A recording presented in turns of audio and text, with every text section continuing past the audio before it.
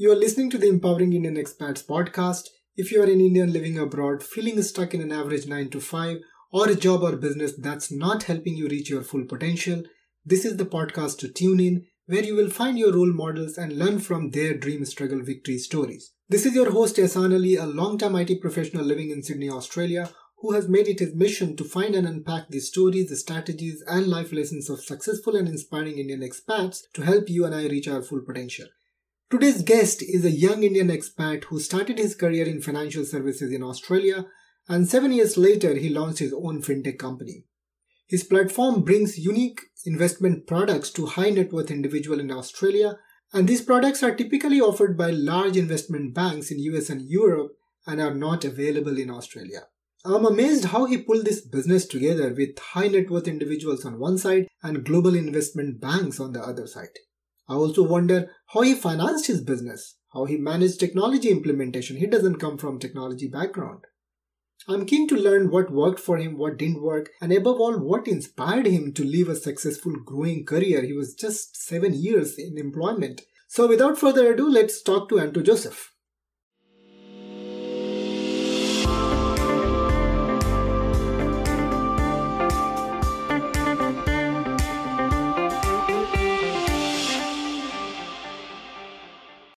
Welcome to the show, Anto.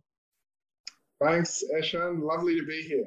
I'm really excited to take your story out today, Anto. Why don't you give your introduction your way, who you are today and what you do? Absolutely. Firstly, I'm not that young. I feel a little bit older day by day. And particularly when you're in a startup and you're building a business, it feels like time is flying very quick, primarily because you're having a lot of fun building it, but also, you're bringing a lot of sort of your skill sets and fast forwarding it, maybe comparatively to a corporate role. So, for your audience, I'd love to just introduce myself. My name's Anto. I started a company, a fintech, a financial technology business. I started that business about 2 and a bit years ago because I saw an opportunity to bring access to some of the investment opportunities that have been traditionally only available to private bank and institutional investors. So right at the top end of town. And I just saw an opportunity to bring opportunities from these global investment banks that, Sean, you mentioned, a little bit more to the front of the market, making it more accessible for those who are looking for opportunities to enhance their income or even look at some of those growth opportunities that we're starting to see really take hold across the world, whether that be electric vehicles, the green transition, whether it be cryptocurrency. There are a lot of opportunities out there. But in our small part of the world here in Australia, we've been traditionally using equity market or the property market to invest. Right. And this was just opening up another sort of vehicle using technology to access that have been traditionally available to private banking and institutional clients. Right. So your platform basically brings in on one side your clients, which are actually both sides are clients for you. You are a platform and you bring in Australian investors, which are high net worth individuals and businesses, I believe. Yeah, that's correct. So there's two components, like you said. One is we're StroPro, we're the technology platform that sits in between. Yeah. And then you got two other sides. So you got these global investment banks that we're partnered with, and we arrange their products from these banks onto our platform. And on this side, we have investors on the left-hand side. On the other side, really, investors who are looking for these types of opportunities, they can come to our platform to have open access to them. Right. So to me, both sides look like people who are hard to reach. So to me, it looks a very challenging endeavor. So how did you get into that? Why didn't you start with what's your background like? You were born in Australia or you moved to Australia when you were young? Yeah, look, I was born in Australia, but my parents are of Indian background. Yeah. They came from Kerala in the late 70s. Right. I was born in Australia. My background initially, before starting StroPro, I was in private banking with Citibank for a number of years. That's where I started my career after finishing university.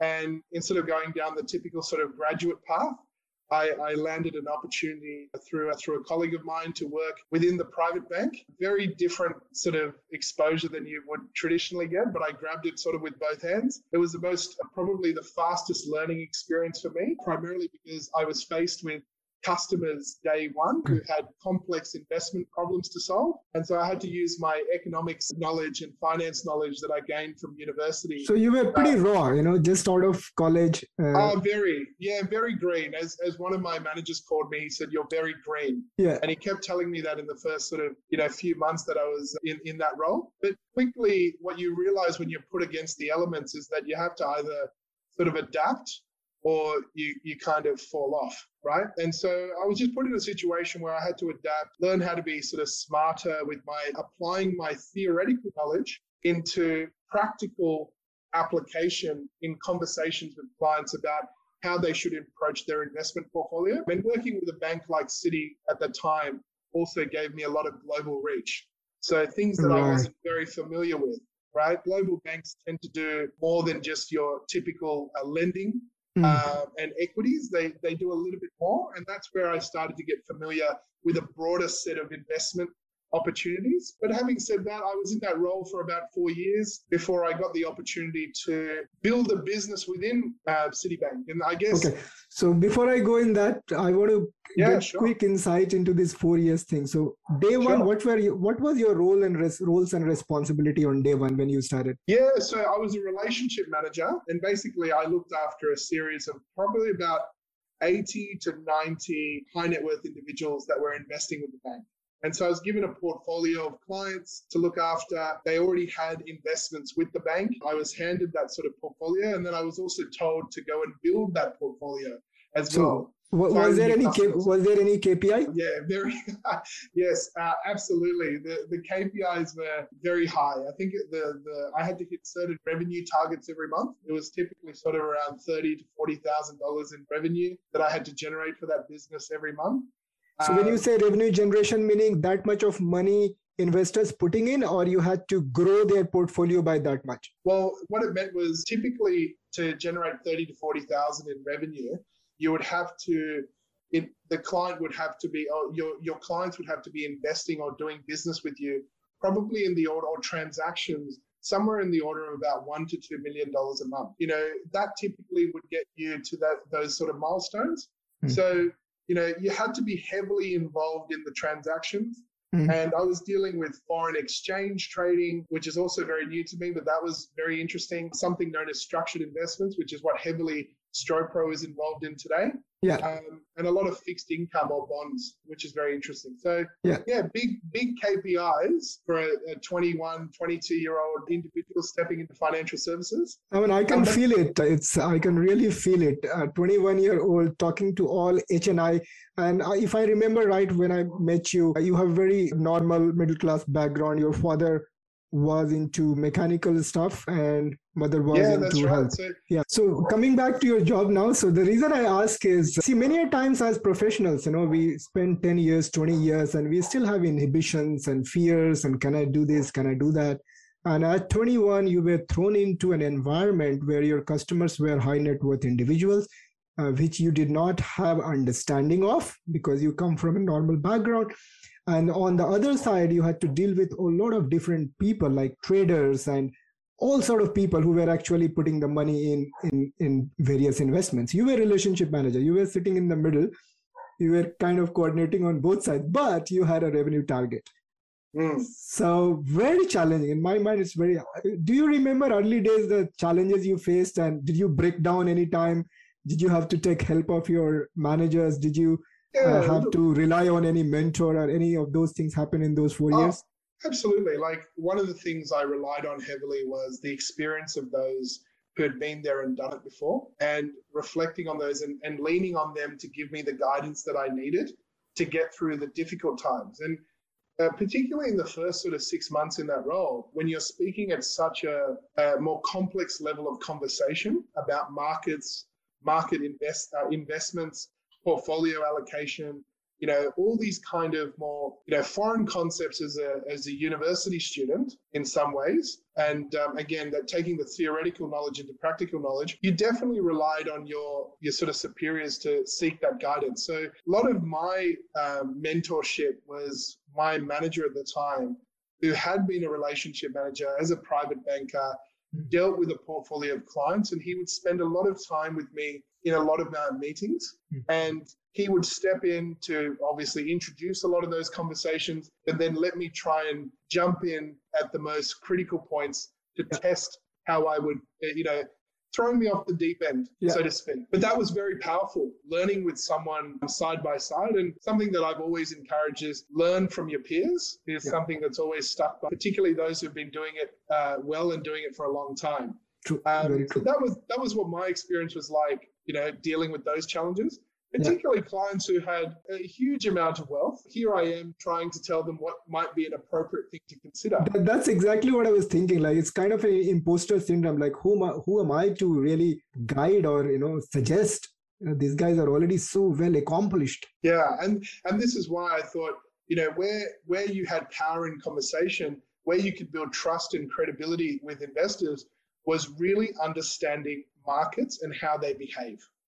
Right. And if you could get your first few decisions with them right, you're slowly building great trust and credibility with them. So my sort of focus there was if I'd become more familiar with market news every day, and what are the key things to consider when markets are moving, and what decisions to make, and what do the best investors do in different situations. So Anto, when you say market, it's very broad, right? You're talking about equity, you're talking about commodity. Talking about financial markets. Everything, right? Equity and bond and fixed deposit or structured investment or Forex and everything. Yeah, look, it's not only all these different asset classes, but also like how, currency is a big factor, right?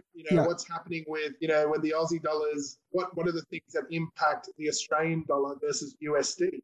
Yeah. Because a lot of our clients were holding different currencies and they want to take speculative decisions and make profit out of moving in and out of different currencies. And then you start. So the world, any incident happening across the globe, the political environment, all of those things. All those things. So whether it be geopolitical things that are going on, whether it be things that are affecting currency, diplomatic conversations. We're seeing that right now, the impact of what's happening in China, the France issue with Australia. These are all factors which I had to learn to become really accustomed to being on the pulse with. So what did you enjoy in this 4 years of journey of maturing into a powerful relationship manager?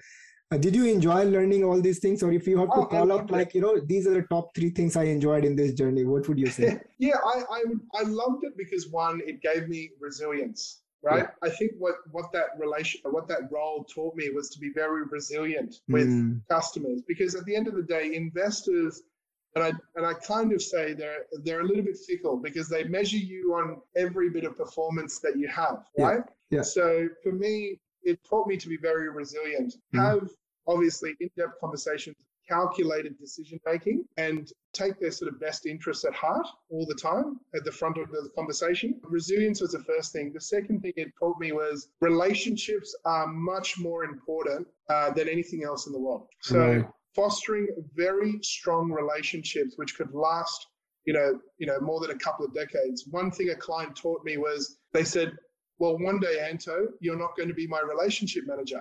You move on to bigger and better things. But if I see you in the street across the road, then I want to be able to come over and say hello to you without having any grievances or issues. So that taught me one thing. Everything that I do from a decision-making point of view or information or insights is driven by the fact that would I be able to shake this person's hand, in the next 10 years, 20 years confidently and say that, we're good friends first and foremost, but also, we made the right decisions and we had great insight, calculated decision-making, and it was not driven by self-interest.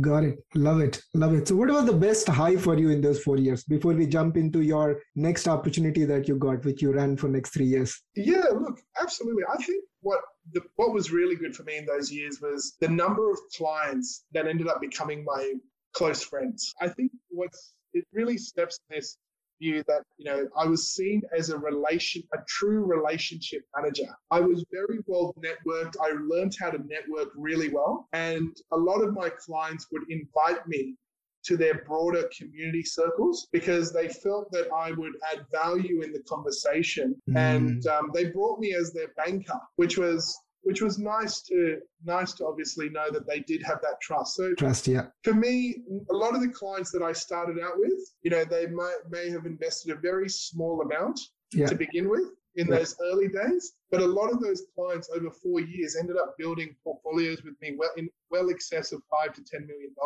Wow, so interesting. What it taught me is strong relationships drive long-term value, and essentially people stay with you if you treat them well.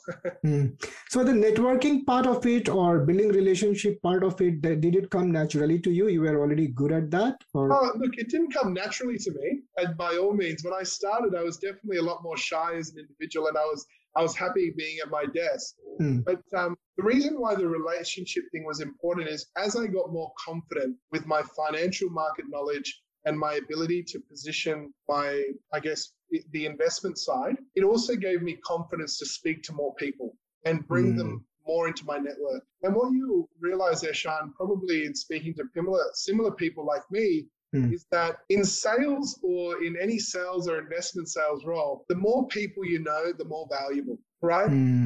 So it became ingrained in me that if you want to be successful in sales and successful in managing people's money, you have to build a bit of brand equity behind you. And the only way you build brand equity is if people know you and what you stand for. You stand for and what results you create for them. Exactly. And so it was a natural thing for me to realize, well, if I want to do this long term, then I need to network. And I need to build more relationships and not just rely on, the portfolio that I've been given. So yeah, definitely about 12 months in, I became much more focused on that. Yeah.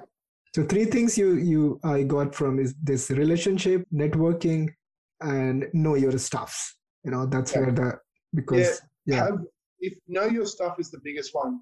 Yeah. Like we ask people not to be domain experts in everything. Yeah. Like you can be very all-rounded, great knowledge, and I think that's really powerful. But if you're very honed in and you have specific expertise in something, firstly, own that. Yeah. Own that domain expertise, and then be able to communicate it simply, right? Perfect. Yeah, perfect. So now I I was very intrigued with your business model, like on both sides, very high potential, high power people. How did you pull it together? Now I'm able to understand. In your first 4 years itself, you developed a very strong relationship with a lot of high net worth individuals. So your one side of the platform is kind of covered. So let's talk about the next phase of your job in Citi, where you actually build a business within Citi. Sure. So that phase was very life-changing for me because after about 4 years of managing clients, I just felt like this was now the next step for me is I need to be trying to build a bigger sort of role for myself. I need to step up in my career to the next level. And so I was sort of given an opportunity where our business at the time was looking to grow its client presence and acquire clients more faster. Now, obviously, acquiring high net worth individuals in Australia is a task. It's an expensive task. And so all the banks, everyone's out there looking for these sort of individuals. And so I was given an opportunity to go take over an existing sort of infrastructure, a little bit of a business that was already there. That business was focused on servicing corporate clients and their employees. And we realized very quickly that that can be done digitally. Most people today, if they need a credit card, a bank account, something that works really well for them, they'll do it all online. It's not a high-touch environment. Exactly. Yeah. And that can be moved online. You don't need 5, 6 people running a business, going out to all these employers and trying to build that. Everyone becomes a bit more self-directed that way. Yeah. So the business, I was given an opportunity to go, Anto, would you be able to find a way to grow our channels of client acquisition, from other businesses, other centers of influence, accountants, mortgage brokers, accountants, lawyers, law firms, and then look at also an acquisition path from overseas. Citibank obviously had a strong presence globally, and it was also trying to see, well, can we leverage our brand in Asia, in broader Asia and Europe, to bring clients through who are migrating to Australia? So I was given this opportunity to build a business focused on client acquisition in that high net worth segment and try and build an infrastructure to bring a funnel of clients in, which we hadn't really focused on before. In fact, the way we were hiring before, finding these individuals was through word of mouth, our website, and having a bit of a digital presence out there. We weren't going and actively finding sources where these clients sit. And a term that I commonly use there is, where do high net worth investors play? Right. Where do they play? And so the question was, I was tasked to find out, where do they play? Who's dealing with them? Is there a way for Citibank to be involved in that conversation? Interesting. So tell me a little bit of how did you start? Before that, a question came in my mind. So when you reached out to these people, what was your value proposition? Did you go with like, these are the kind of products you can use to create so-and-so result? Or what was your value proposition to these high net worth individuals when you were accessing them or bringing them as clients? I think changed a lot from when I was there to today. So initially, a lot of people were looking for, someone to be their wealth manager, a private banker, someone to look after their holistic deposits and lending. And then what naturally comes from there is, well, look, we've got this investment suite on the side that you should also consider. So primarily, most people are finding a place for their deposits if they built some wealth, or they're looking for a lender, because they're purchasing their first properties or investment property, etc. We found that by naturally building a conversation there, it could also lead down to investment discussions. Got it. So tell me, how did you go about it? Day one. So we were focused when we were building that business. What I realized was that we got to be partnered with what I call centers of influence. So for me, that was really about aligning ourselves with businesses that have a gap on what they service. So an accountant, right? They have specific role with their client, which is typically, tax structuring and making sure, obviously, from that perspective, the client is looked after, but they're definitely not giving investment advice. They may not have bank accounts to service the clients, etc. So for me, it was a natural conversation. You know exactly the client you're dealing in with and whether they are high net worth, they fall into that category. And typically that in Australia, that means 2.5 million net assets or 250K in income. That's typically the definition when you fall into a wholesale client. Okay, but good. The accountant would be looking after these clients and have a full view of the financials, but they weren't able to offer everything. So True. I said, why doesn't Citi come in and perform this function, right? Where you can elevate your brand because now you're partnered with Citi. So you're an accountancy practice in so-and-so, and now you get to partner with Citi, and you elevate your brand and you also elevate the proposition that you can deliver to your high net worth. More holistic solution than just doing tax. That's right.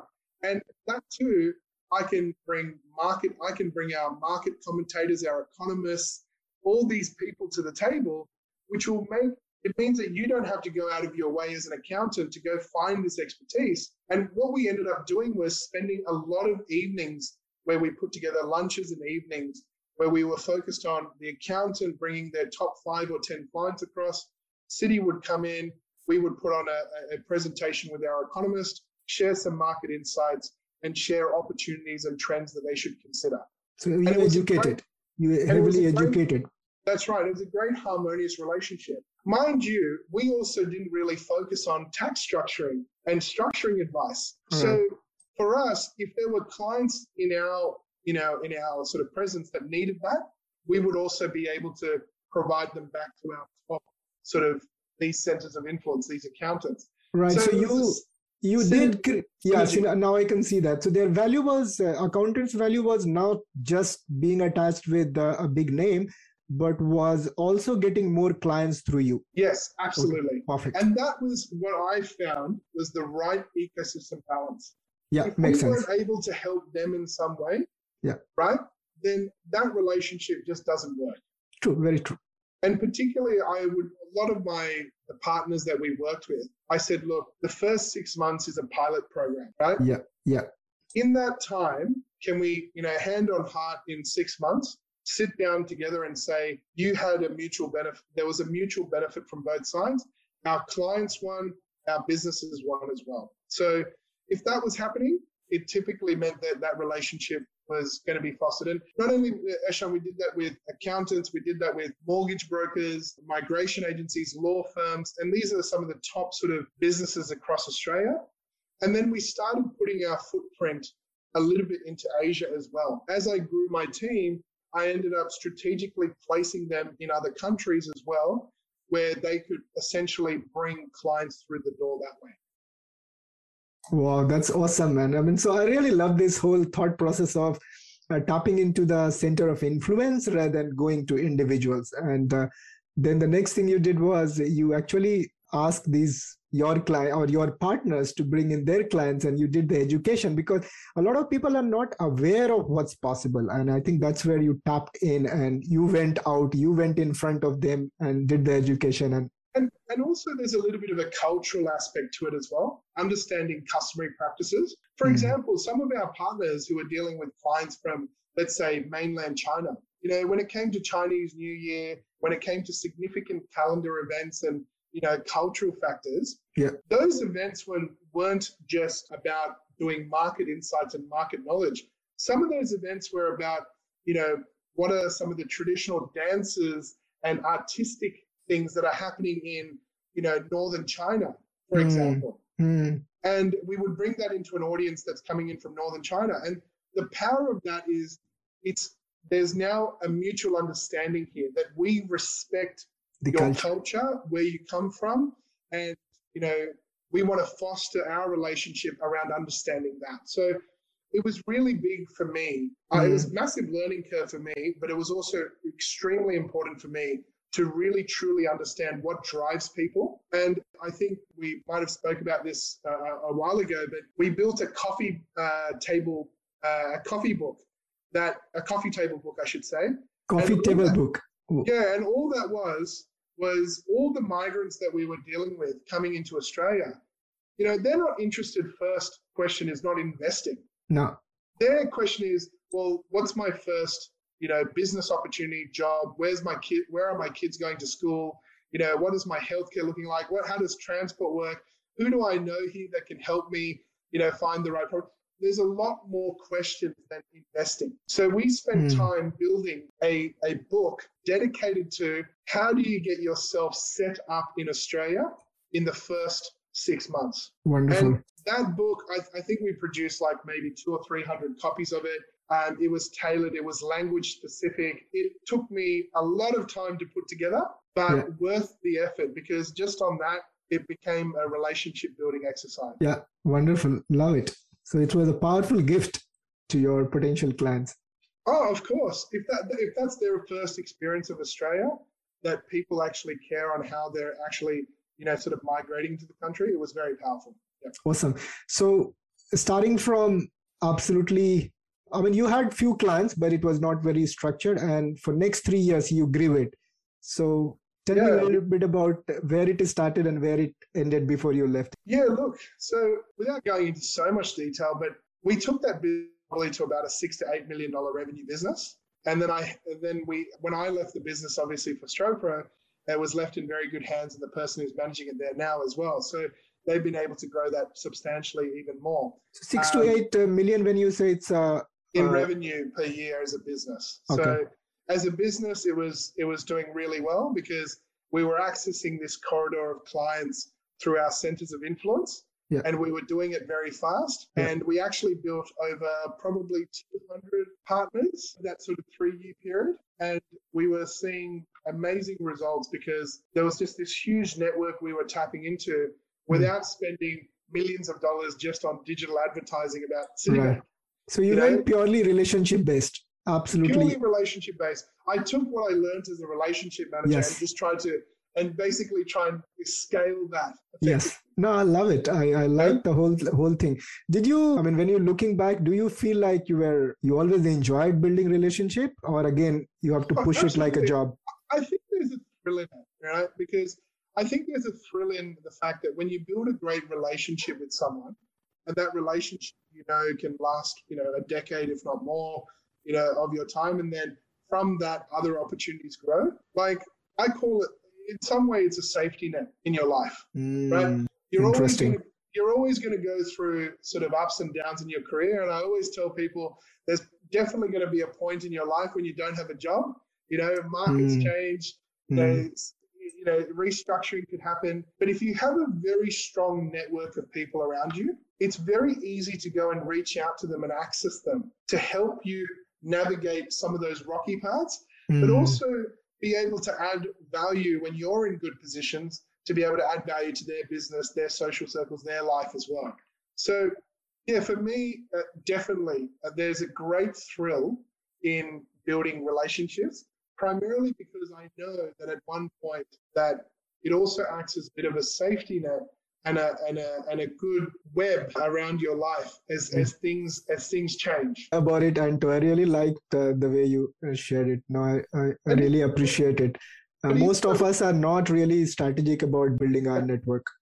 Look, strategic is one way to describe it. It's definitely not the way I approach it going in. Yeah. I think what's interesting is that some relationships, people are very quick because of their time sensitivity to probably go, look, what are you bringing to the table? Yeah. And sometimes you have to be very direct, and this is what I'm doing, and this is exactly what I'm transactional, doing. very transactional. Very transactional. And that's just life. A lot of people are like that. But the more, if you can win a few good transactions and prove your worth early, then it ends up becoming a good relationship anyway. True, so very true. I think you just have to understand when is it a point of building a relationship, and it might take a lot of time, to also realizing this is a transaction and I need to execute this transaction very fast, efficiently, and prove trust through timing, right? Absolutely. And that's really important. Absolutely. Yeah. Fantastic. So this is the second chapter of your career where you built a business within Citi. And what made you look for the next opportunity when it was already going well? Yeah, so when I was there, I think this is a very interesting part of my life, because I saw what I was able to do when I had a bit more freedom. When I was a private bank manager, I was looking after high net worth clients. I had to stay in a particular lane. These are the investment suite. This is the market financial knowledge. And, these are your clients. And you have to marry these three things together. It was very clear. You had certain KPIs to deliver, blah, blah, blah. And when I became in this business, they asked me to build acquisition channels. So I had to go take what I knew and start building out a infrastructure around it. Part of that infrastructure was I had access to, being able to propose building technology to support those partners. So one of the things I requested day one is, well, if I'm going to partner with an accountant and that accountant gives me a client, I don't want that accountant to not know where their client is in a process. So If they give me a name and a number and say, you should talk to John Smith, I need to know at any point in time, I can tell that accountant, look, John's just had his second meeting with one of our advisors. It's progressing well. The problem was there was no technology to support that. So by building, it's great to build relationships, but if you don't have processes to support the visibility between two stakeholders, you can lose trust very quickly. And so I was given the ability to build technology to support our centers of influence, right? And so what that allowed me to do is get my first exposure to going, okay, I've given a budget and given a bit of money to spend. I'm going to implement it on this technology. What does the first version of this technology piece look like? And in 6 months, can I show that for this investment, I generated this return on investment? Right? And if I could do that, then I could get more money to spend on further enhancements on that experience. Yeah. So in those 3 years, I ended up building a great, I like to think, a great technology platform within my business to support the onboarding of those partners, the tracking of their referrals right to us, and then ultimately exactly how they get incentivized or commercialized. They had complete visibility. Wow. So what that meant was I knew exactly who our top 20 partners were. I knew exactly where one particular client, when you're servicing 300 or 400 clients from these partners, I knew where John Smith from this partner was in that chain. Yeah. And that, to answer your question, was what inspired me to think, well, what about if we could apply more technology to the right areas where there are gaps? Right. And the biggest gap, and I'm sure we'll get into it, but the biggest gap was supporting these unique investment opportunities. The technology was just missing. It just didn't have enough support to make clients more engaged. Their experience in engaging with the products and the information was just really missing. And they were heavily reliant on the private banker. And that was, for me, that's just not Citi. That's everywhere, to be honest. The private banker is very much the true source of the information. We just felt that we could help private bankers and bankers become a lot more nimble. They had information at their fingertips, and we felt the experience we could give investors could be much faster, much more digitized. And that's exactly sort of how StroPro came to be. Interesting. So now I'm very clear about how the whole thing came about.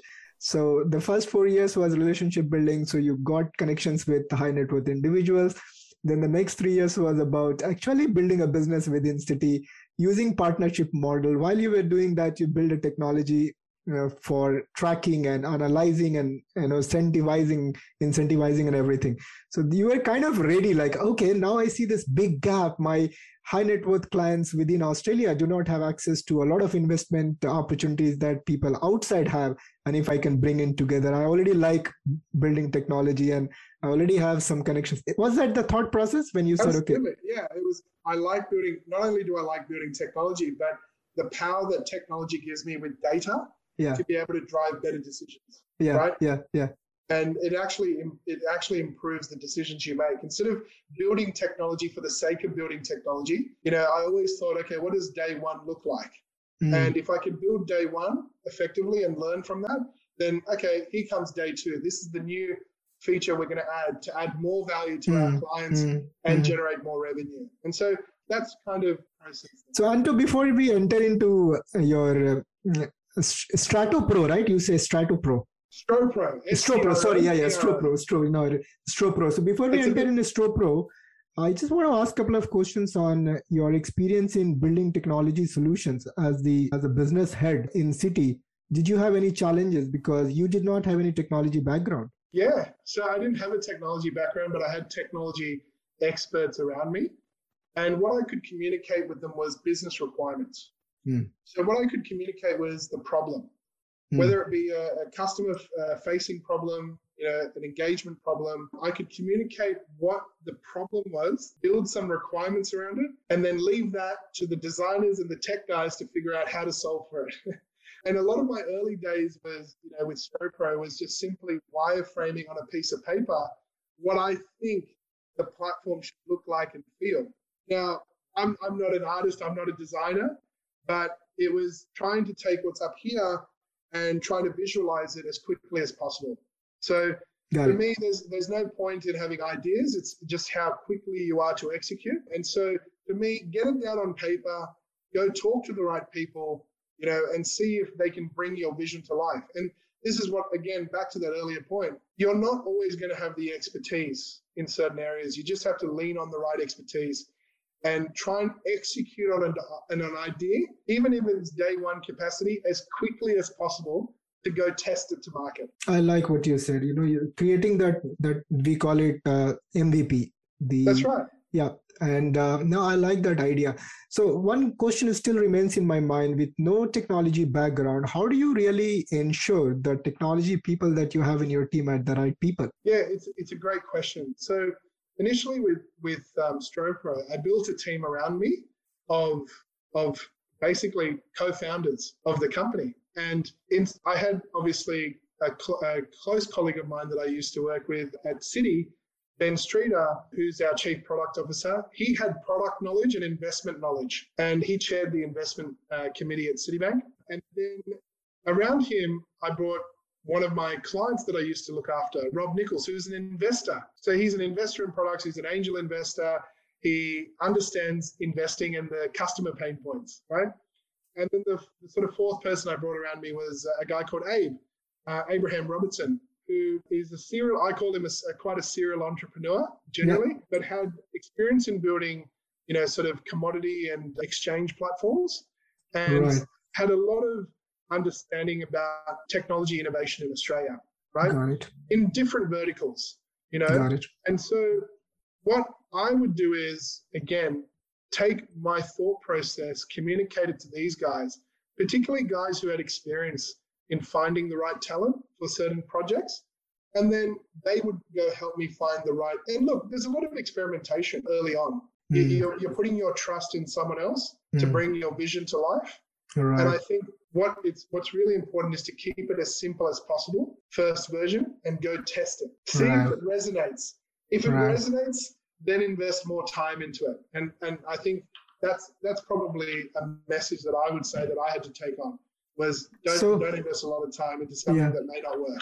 So one thing you did really well, I can see, you brought in right people. So you played the role of an entrepreneur. You were not self-sufficient to pull it off alone, and no entrepreneur is. So you brought in the right kind of people with right experiences.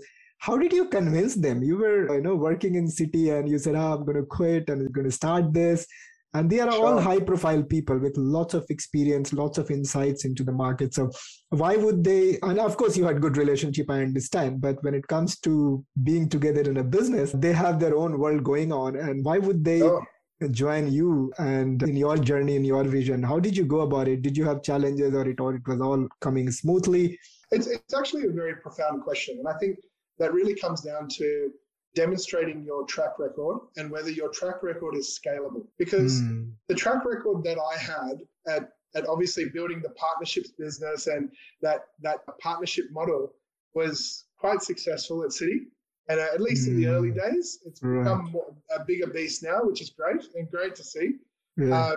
But, that track record was really important to show that I had the skills from a sort of a distribution or sales perspective to bring the right clients to the table, right? Right. The other thing was the products itself, the track record on the products. When I was a private client manager or looking after those individuals, one of the key things was the products that I was offering through that period. Citi was able to build a staggeringly large business out of it because those specific products met the requirements of investors, which was enhancing income and giving them some protection if the market was to be a bit volatile. And remember, when I started in 2012, and markets, interest rates were just slowly moving down, down, down. They were moving from previous couple of years before that from 7% onwards down all the way down to where we are today. So in an interest rate, downward interest rate environment, people were looking for ways to enhance their yield and get a little bit of protection if the market's volatile. And so the products we did spoke to that. And the track record we built out of that was we took a $400 million business and turned it into a $4 billion business with the team that was there, that private wealth team. And so you got the track record with the investment products. You can show that these products are valuable. You can show the track record in scaling a distribution team and building in the clients. All I needed was to then convince people, can you help me with the technology, the digital innovation, Ben, can you help me with getting the products and getting our relationships with these banks up and running? And it became just connecting a jigsaw puzzle at that point, right? We all had very specialized skills and we could show a track record. But it was now going, well, look, if we put this together, could this be a $50 billion, market that we could create? Yeah, no, that's awesome, Anto. I really liked what you have done. In terms of, because we do not, of course, your father started his own business. He was having a car repair garage, if I remember. But of course, you saw your father doing, and that influence is always there. But this is a very different beast that you were getting into, both sides, high net worth individuals and large organizations.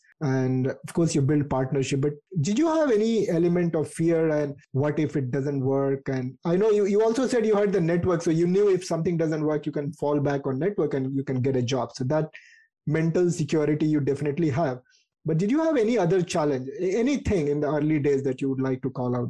Oh, look, I think in the early days, when you're starting your own business and you become the CEO, the managing director of your own enterprise, the biggest fear is how quickly can I scale my skill sets to meet such a demanding role, right? I love what you said, man. Most people think business is about just making money. And they don't really put themselves out there saying that, do I have the skills to do all this? Yeah, and to be honest, the fear for me was, do I have the skill sets of that particular role? One, running a fintech with people who are obviously just as equally, if not better, more experienced than me, managing all these resources, and then taking obviously investor money, which was, raising capital from investors to make your dream come alive, because you had an inherent responsibility to your shareholders to see this vision through. And so for me, one of the biggest fears that I had initially was, am I the right man for the job? Right? Am I the right person for the job? Is there someone more capable than me to take this job? And I said this very early on to the people that I was with. I was like, guys, yes, I've had this idea. It's coming together. We've got the right people around the team. And it's like, is Anto the right person to take this, and lead the charge here? Yeah. And over time, what's given me comfort is, having worked with this team closely, that we have a very open discourse of communication around, where our weaknesses are, where our strengths are, what we should be prioritizing, and we have just a very open communication culture. So, look, am I one of the best CEOs in Australia? By no means, no. But I think what's interesting is that if you work with a cohort of people who can support your growth and identify areas for you to grow, then you'll find, and you can take on that advice without feeling the need you're inadequate in any way. I think that's been a real learning curve for me, a real positive for me. I've definitely grown in my role from 2 years ago. Anything specific you want to point out, like these were the skills I thought I had, but I didn't have, and these are the things I grew on? Just a couple of things. I think I've always had a bit of charisma, and I must say, in my presentations and my ability to speak to an audience has always been sort of there. Awesome. And that's always worked well with a team when you're trying to inspire them in a fintech, right? Yes. You're asking people with very strong expertise and corporate experience as well to come in and work to build this dream, right? Yeah. And, that's been my probably exciting part. That's been the growth for me, is to take these individuals on a similar journey. Yes, it wasn't their business in the beginning, but trying to get them on the same wavelength as you has been sort of the biggest growth. The second one I would say is, if I look at it, is my growth as in terms of finding out what's going to cause the most impact in my day. So, when I started, I was trying to take on a lot of things, the technology side, well, we need to do this. On the marketing side, we need to do this, or we need to build this program and do this. The product side, I need to create this product. I had to kind of take a little bit backward step and go, what are the things, obviously, one, that I can really delegate? Two is really, what are the things that are going to be the highest impact activities? For me, I like it, yeah. And that's really looking at where tomorrow is coming in. So instead of spending a lot of time, sometimes in the weeds trying to build your business, you've got to end up spending more time looking at your strategic vision of your business, right, and whether you have the infrastructure in place to see that vision come alive. So a lot of people, when they start their business, they're so stuck in the weeds because they're trying to build it. It's difficult. Yes. It's challenging. It takes so much of your energy, sleepless nights trying to, all these things. If you can try and get out of that and spend more time, I think, on the bigger picture and the strategic things you can put in place to see that come alive, that's the one thing I would say has been my growth. I like it. I like what you said. And you highlighted this is the challenge and this is how you did it. Anything else in terms of challenge? Especially one thing was coming in my mind because you brought in different people and you hired staff in technology, in sales and stuff like that. How did you manage the funding part of it? Yeah, look, we raised capital initially through a group of private investors. Okay. And then what we were able to do is show, again, as I was saying, it's like, what is day one? Build this. Our first technology platform was rubbish, to be honest. It was amazing for me when I opened it up. I thought, okay, the first time we've digitized this institutional product, and we got a client purchasing it. We had 9 clients purchase our first product, and I was over the moon, right? Because we were the first to digitize this experience. What I realized was, we could show that the process works, And now we need more investment in us to grow. And going on from there, we ended up raising another round of capital through a series of more private investors and a few different venture capital firms in Australia, which was very, very promising and very encouraging. Yeah. But I think what was interesting is most of our shareholders or investors in StroPro are actually clients on the platform. So interesting. So for me, what's interesting is that you have to understand, I guess, the people who are going to support you and give you a check and say, "Well, take this. I believe in you, and you can grow." They also have to be kind of users of what you do. Yeah. Right. Yeah. So if that's the biggest test, would the people that are providing you the check to grow, would they use what you do? I think is a big step forward for us. Will we raise more capital? Absolutely. I think it's just about time to think about that in the near future. But we've got some big growth plans. So I wouldn't be surprised if we looked at that in the near future as well. Fantastic. So currently, how does your business look like in terms of the both sides, in terms of the number of high net worth clients in Australia, plus on the other side, which is what kind of investment bankers you have been able to bring on the platform? Yeah, sure. So we've had about 550 plus clients join the platform in the last sort of 12 months, which has been very exciting. Again, that's been really organic growth. I wouldn't say we've had the privilege of being in media like Financial Standard, AFR, and a few other pieces, which is nice. But the cool thing is, we've been growing that really through word of mouth, a few, sort of intimate events and growing it word of mouth, really. On the other side, at the moment, we have partnered with Societe Generale, Credit Suisse, and Citi. Sort of those are the three banks that we've... So Citi would have been easy for you. All of you had some sort of credibility there, but how did you go about the Credit Suisse and other places? Oh, look, it's again back to that point about, so the track record that Ben Streeter, the chief product officer and founder of StroPro, co-founder of StroPro, he had those deep relationships with these investment banks for many years. I see. And so it was actually easier for us to approach them and say, look, this is our vision. This is where we could support you. Do you believe in that vision? And if so, support us and we'll see what we can do together. Yes, each one of those relationships takes time and definitely, and takes time to build. It takes time to build. But also there was a trust there because they could look at what we've done before to trust partnering with us. And so that's been very important. That's awesome. So we have about 3 banks and in the process of signing another 3 more in the coming month. Awesome. Would you be comfortable sharing how much is the fund under your, what is it called? Fund under administration? Yeah. So we've just touched over sort of 30 million in sales awesome. over the last sort of 12 months. It's been very exciting. Very exciting. And again, like, to be honest, like we've got a great network of clients who, to be honest, after the first couple of transactions, I personally and my team walked them through the first few, but and that's because we believe in that relationship building. But over time, what we found is our clients become very autonomous. So we will find opportunities, we'll share it to the investment platform, and the platform's designed to educate and engage. So once they have the information of the risks and benefits of something, then they're basically in a position to invest. Awesome. You gave a lot of insights into your journey, and to which I was actually very, very curious to know. So I'm very, very clear how you have done it. Any final 2 questions before we go. One is across this whole journey, it looks very easy the way you have explained, like, okay, I did step 1 and then in terms of influences, do you want to call out any individual or any book or any personality or anything who kind of inspired or enabled you in some way? Yeah, I think I was, Eshan, on that point, I think there's a few different inspirations along the way. But the one thing that was a common theme amongst those inspirations was they were very good at opening up my thought process. So instead of giving the answers to me, the mentors and leaders that I had were very good at asking the question of why. Why do you believe this strategy will work?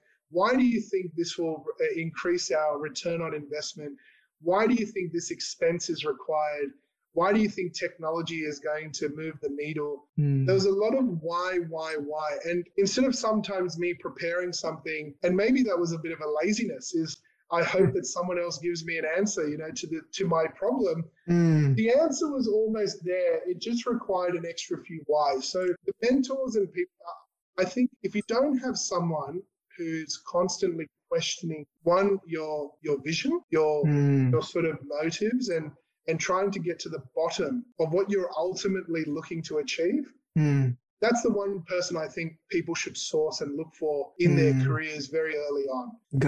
That's what took me from being a private relationship manager to managing this, large business at Citi. And then that's what inspired me to go, well, I could do this on my own if I had the right people around me. It's actually not that scary when you've got the right mentors around you. But to your point earlier, I will add something. It gives you the impression it's easy because I think it might give you that impression. It's because it seems like a series of the connected, well connected. Yeah.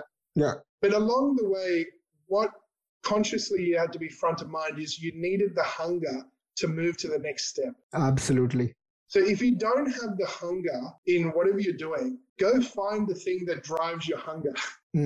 Because hunger gets rewarded more so than not than just having textbook knowledge. The people that I hired in my businesses, to be honest, they weren't the smartest, 99 percentile, top quartile percentile people. They just demonstrated they had a hunger to learn, and for me that was much more of a characteristic that could be nurtured than just having textbook knowledge. But mind you, I'm not discounting all the people who have amazing academic profile, but what I was saying there was, for me, work with people who are just as hungry as you. Got it. No, absolutely. And what was your hunger all through this? What was in your mind when you say you were hungry to grow, and what was the hunger for you? I think personally it was about, I wanted to manage people and I wanted to manage successful teams. And then I realized the biggest thing for me is, can I leave a mark on this organization that they'll remember me for?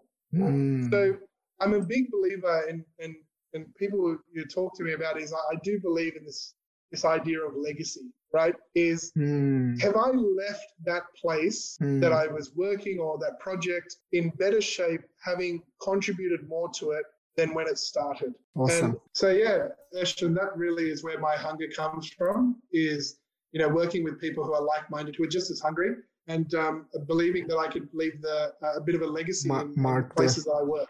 No, I can feel it. A lot of these things you said, Anto, I could feel it. I really enjoyed this conversation, and very proud to see somebody in the community at the age of 30 running a high-end fintech company. Is there anything that is your next challenge where, as a community, we can support in any way? Yeah, look, I definitely think, in particularly the Indian Australian community, and broader communities as well, this whole conversation about being brave to take on, new and exciting opportunities, and being comfortable to step out of your comfort zone to take on, unique challenges, whether that be a new business or a pet project or a hobby. I think it's something that, I've seen wonderful sort of individuals in the community take up exciting things. And, I'm just one person who happened to believe I saw a gap in the market, and here I am because I just stuck with the right people. And I think the thing is, you've got to first have that sort of personal first step to go, I'm passionate about something, I see a gap, and I just need an opportunity to try and get to the day one. Do you have enough? That's my advice. No, I think that's wonderful. I think I constantly got reminded that day one, see the day one, implement it fast, do the MVP fast, fail fast if that's how it has to go, rather than trying to build a big plan and building something and then failing. Right. It doesn't really make sense. And there's no harm in that, Yeah. There's no harm in that. There's probably limited cost in doing that. Yeah. Practically it makes a lot more sense, but it allows you to then also build other skills very quickly. Got it. So if somebody wants to reach out to you, what's the best way to connect with you, Anto? Yeah, sure. Absolutely. You can connect with me on LinkedIn, send me a message. You can email me directly. It's Anto, A-N-T-O, at StroPro, STRO.com. You can email me directly, and by all means, I'm always open to a conversation always open to meeting new sort of like-minded individuals. And also, if you have something that I could learn from, by all means, reach out to me and say, well, Anto, this is something that I think would be of interest to you. So I do have a few things in mind. Yeah, I do have a few things in mind. I'll share with you after this. And I will also share your platform to the community who are not aware that something of this kind is existing. Well, thanks, Eshan. So, yeah, so thank you for coming on the show, Anto. Really appreciate, and we're very, very thankful for sharing the insider information about how you have done what you have done. So thank you very much for coming on board. Yeah, it's a pleasure. Thank you, Eshan.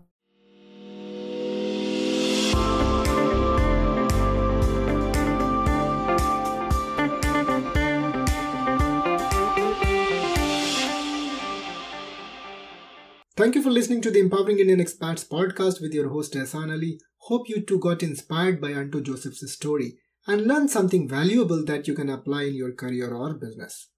I thoroughly enjoyed talking to Anto. My key takeaways were around building network and also developing win-win relationships, which he did very well in his second role at Citi. So that's all for now from my side. Let me know what you got out of Anto's story. And if you're looking for your next big adventure, either within employment or wanting to transition to entrepreneurship, do connect with me on LinkedIn. I may be able to help you myself or will connect you with someone who has already been on the journey you are contemplating right now.